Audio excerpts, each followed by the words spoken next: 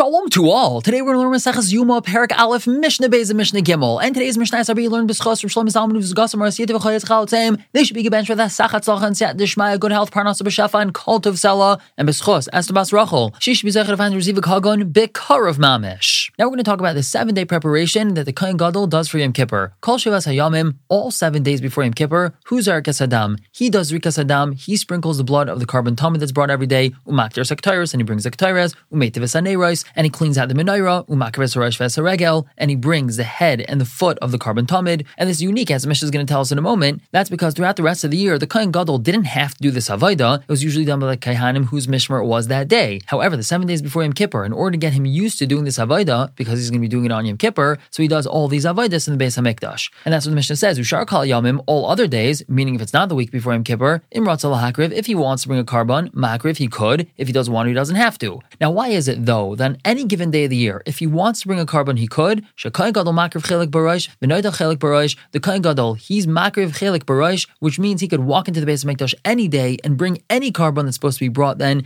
and he takes the first portion as well. He has the right to do that because he's the Kohen Gadol, but again, as we said, he usually doesn't do these avodas that we mentioned, but the week before Yom Kippur, he does do so. Moving on to Mishnah Gimel. Masur Lo Zkanim Miziknei Bezdin, they would give elders from the elders of Bezdin over to him, V'kar L'fanav B'Seder Hayom, and they would read before him the Seder Hayom, which means they would read all the sections in the Torah that have to do with the avodah of Yom Kippur. V'imrim they would tell him, Ishi Kohen Gadol, my master Kohen Gadol, Kra Ta B'ficha, you should read it by yourself. Shem Shechachta Shem Eloi Lamata. Perhaps you forgot the halachas, or perhaps you never learned them. Now, why would they say he never learned them? He's the Kohen Gadol. So remember, this goes back to what we had said yesterday, that the Kohanim Gedolim in the times of the second Beis HaMikdash often bought their way into the position, and they were actually Amoratzim, and they had no idea what the halachas were. So therefore, these Zakanim have to tell him, you should learn it yourself. Maybe you never actually learned it. The Mishnah continues, Erev Yom Kippurim Shacharis, Erev Yom Kippur in the morning, Mamidin Oisei B'Shar HaMizrach, they place him by the Shar HaMizrach, Umavirin Lefanav Parim Ve'elim Ukvasim, and they pass these different animals in front of him. Why would they do that? Kedei Shehei Makiv Ragel B'Avodah, so that he should recognize them and be used to them by the time it comes for him to do the Avodah on Yom Kippur. We want him to know what these various animals are, because he's going to have to be bringing them on Yom Kippur, so therefore they pass these animals in front of him the day beforehand. We're going to stop here for the day, but pick up tomorrow, continue to talk about this with Mishnah Dalet, and hey, for now,